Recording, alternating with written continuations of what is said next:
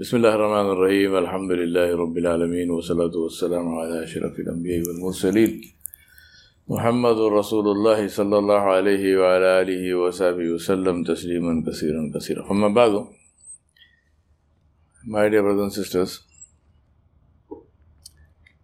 alhamdulillah, Allah subhanahu wa ta'ala gives us opportunities to learn about His religion.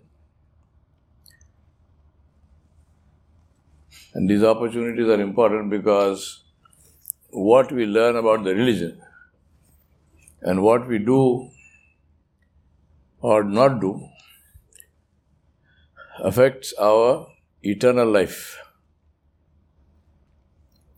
If you have an opportunity to learn about this dunya, which is also good, alhamdulillah, what we do and don't do will affect this life.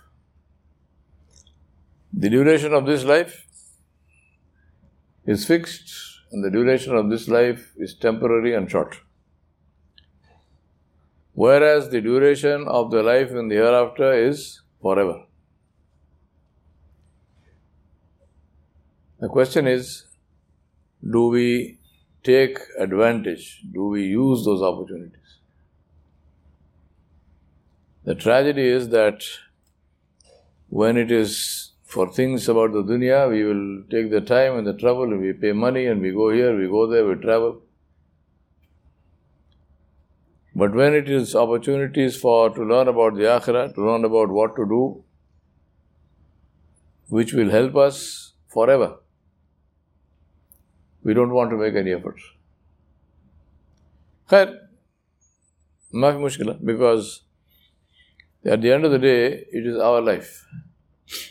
If I learn, it benefits me. If I don't learn, it doesn't benefit me. That's it. For the last 3-4 days, I've been talking about the importance of learning Islam systematically. Follow the process.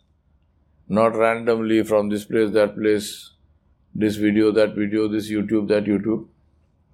But follow the process. And one of the issues, for example, as I mentioned, I think yesterday's or today, this morning's Fajr, which would have come to you this morning, the Fajr reminder, that somebody sent me an email, said that he quoted a hadith and he said, "It is confusing me." So I said, "How did you find this hadith?" He said, "I was reading Lu'lu al-Marjan." I don't know how many of you have heard this. Have you heard this name? Lu'lu al-Marjan? No. You heard, okay. Lu'lu al-Marjan is a book of selected hadith from Bukhari and Muslim. Very good book, mashallah. Alhamdulillah. So you might say, well, what is wrong with reading a Lu'lu al-Marjan? Nothing wrong, except that to be able to understand a Lu'lu al-Marjan, what is in it, or Bulugh al-Maram, for example, another one, Hafiz Ibn al-Hajar al-Asqalani rahmatullahi alayhi, his kitab. To be able to understand these books, you need to have a certain set of fundamental knowledge. Otherwise, you will confuse yourself and everybody else. Now, I'll give you an example. In Bukhari, there is a Sahih hadith. A man came to Nabi Sallallahu Alaihi Wasallam and he said, "Ya Rasulullah, I have committed a great sin." Rasulullah asked him, "What did you do?" He said, "I was fasting." Right?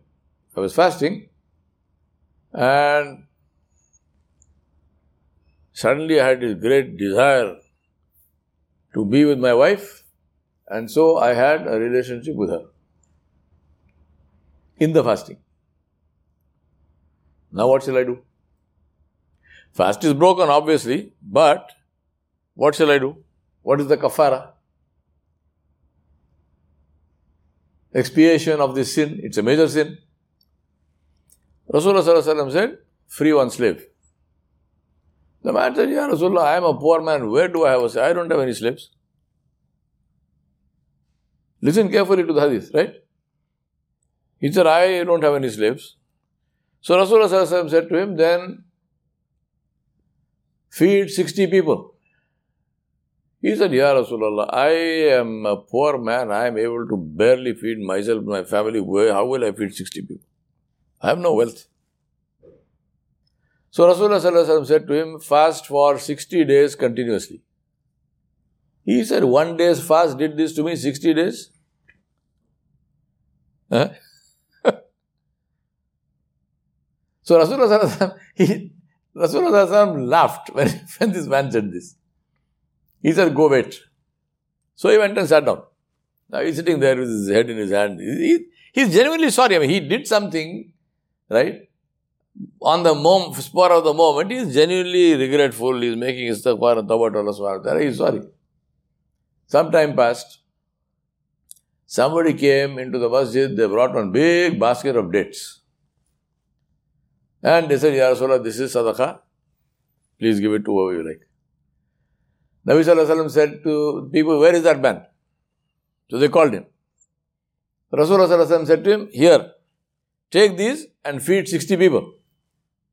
That man said, Ya Rasulullah, I am the most miskin of all the masakin.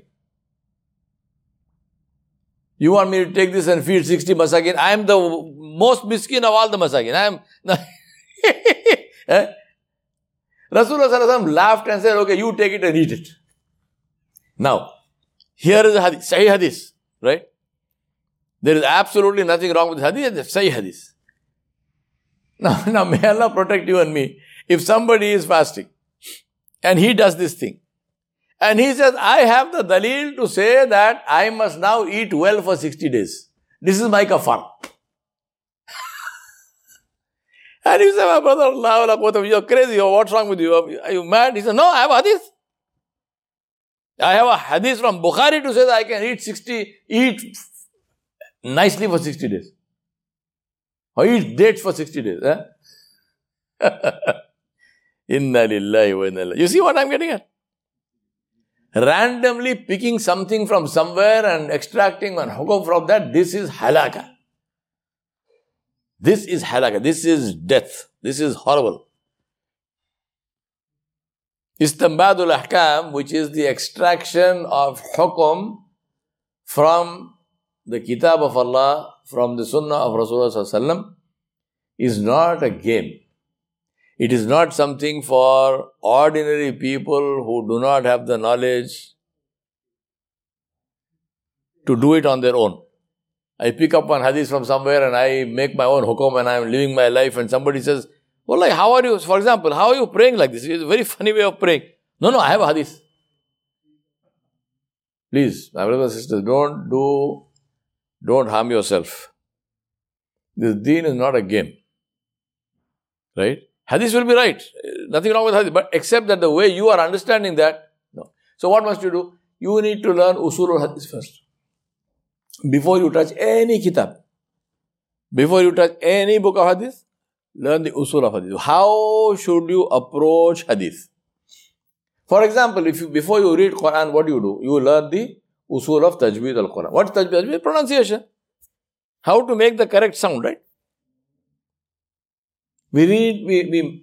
Problem is people don't even do that. So when you learn to read Quran, you just read any way you like and then you make mistakes. But ideally, correctly speaking, what must you do first and foremost is you learn the tajweed of the Quran. When you are reading the qaida, when you are reading the huruf, what are the makharij, how is the harf, how is it to be pronounced, and so on. All this is the fundamental basic.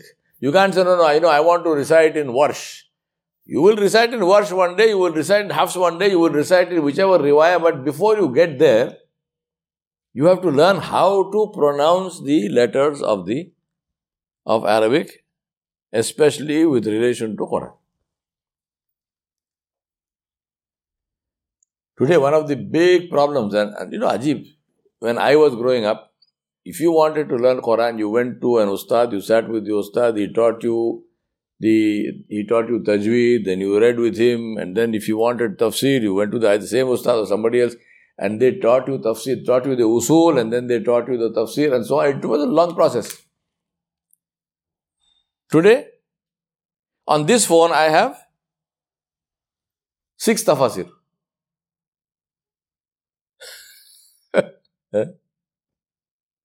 So if I want, just go, this. Okay, now I know the meaning. Khalas, now I will make hukum.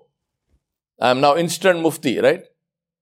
Free, mufti. Urdu mein muft ke kya maane? Free. So mufti is the one who is free. Inna lillahi wa inna ilaihi raji'un. It's not so funny. It is not funny. We just take one ayah from somewhere and then you sit and make this long, this is what it means. Therefore, this is halal, that is haram. Inna lillahi wa inna ilaihi raji'un. Please, do not do this harm to yourself and to others. Read the Quran, read the ahadith of Rasulullah for yourself. Understand them for yourself. Apply them on yourself. If you have a doubt, go to somebody who knows. Ask them, clarify your doubt, apply it on yourself. Don't go and tell it to somebody else. Don't go and teach somebody else because you do not have the authority to do that. To close, I'll give you another example to illustrate this. Say a man is accused of murder. Right? So he is brought by the police. They have a case. They present the case before the High Court judge, and the High Court judge pronounces a death sentence. This man is to be executed because he is a murderer. But the High Court is not the highest court in the land. The highest court in the land is the Supreme Court. So now the man appeals to the Supreme Court. So in the Supreme Court, when the evidence is seen, this evidence is overturned because the police have not got the right evidence. There is more evidence, so on and so forth. So therefore, this man now in the Supreme Court is freed. He is not a murderer. He did not commit the murder. He is free. What do you think? Do you think they will do anything to the High Court judge who pronounced that first sentence of execution of death? Yes or no? You don't know the law, right? They won't. Why? But why? That's his job. He is working within the purview of his authority. Given the evidence that came before him, he did his job. He is not God, right? He is not God. He does not know everything. So whatever was brought before him, he did his job. If he was right, he was right. Alhamdulillah. If he is wrong, okay, so he was wrong. That is why Rasulullah said, the mujtahid, the one who has the authority to make ijtihad, the one who has the authority to make a decision in deen, if he is correct, Allah will give him 2 hasanat. If he is wrong, Allah will give him 1 hasana for making the effort. Does that apply to me? I don't know about you. Definitely does not apply to me. That's why I never make ijtihad. I never give you pronouncements. I never make fatwas. That's not my job. Right? So, this is one case. Judge pronounces judgment. Judgment is overturned. High Court. Second case. A policeman or you yourself, you see the man, you know, okay, this man, I know he is a murderer. I have evidence that this person is a murderer. So, I pull out my gun, I shoot the man. Now what will happen? So, I get caught. I go to court. I tell the judge, look, I did you a favor. I did a favor to the whole state. Because I saved you all the trouble of catching the man, finding the evidence, jailing him, all the expense, whatnot. I finished everything. So, give me a medal, right? What will they say? Am I right or wrong? Wrong. Why? I am not above it is not my job. It is not the purview of my authority. Even though I am correct in the sense of my judgment was right. This man is a murderer. But even though my judgment is right, I am the one who is going to get hanged for murder instead of that guy because I acted outside the purview of my authority. Believe me, this is going to happen to people who sit around and make these pronouncements and, about this and that in the deen. This is halal, that is haram. If you do not have the authority before Allah, and believe me, it's not a matter of saying, I have a degree from this one and that. It's your question of, before Allah, do you have the authority? If you do not have the authority before Allah subhanahu wa ta'ala, fear Allah, believe me. Fear Allah anyway, but in this case, definitely, please, don't do this to yourself. Do not pick one hadith from here, one ayat from there and extract some ruling and make pronouncements. That is not our job. Let us read with the idea of understanding and applying ourselves and improving ourselves. Do not make pronouncements for other people. Right? We ask Allah subhanahu wa ta'ala to help us and guide us on the path that leads to His mercy and to His pleasure, and save us from that which is harmful for us. Wa sallallahu ala nabiyil kareem wa ala alihi wa sahbihi ajma'in bi rahmatika.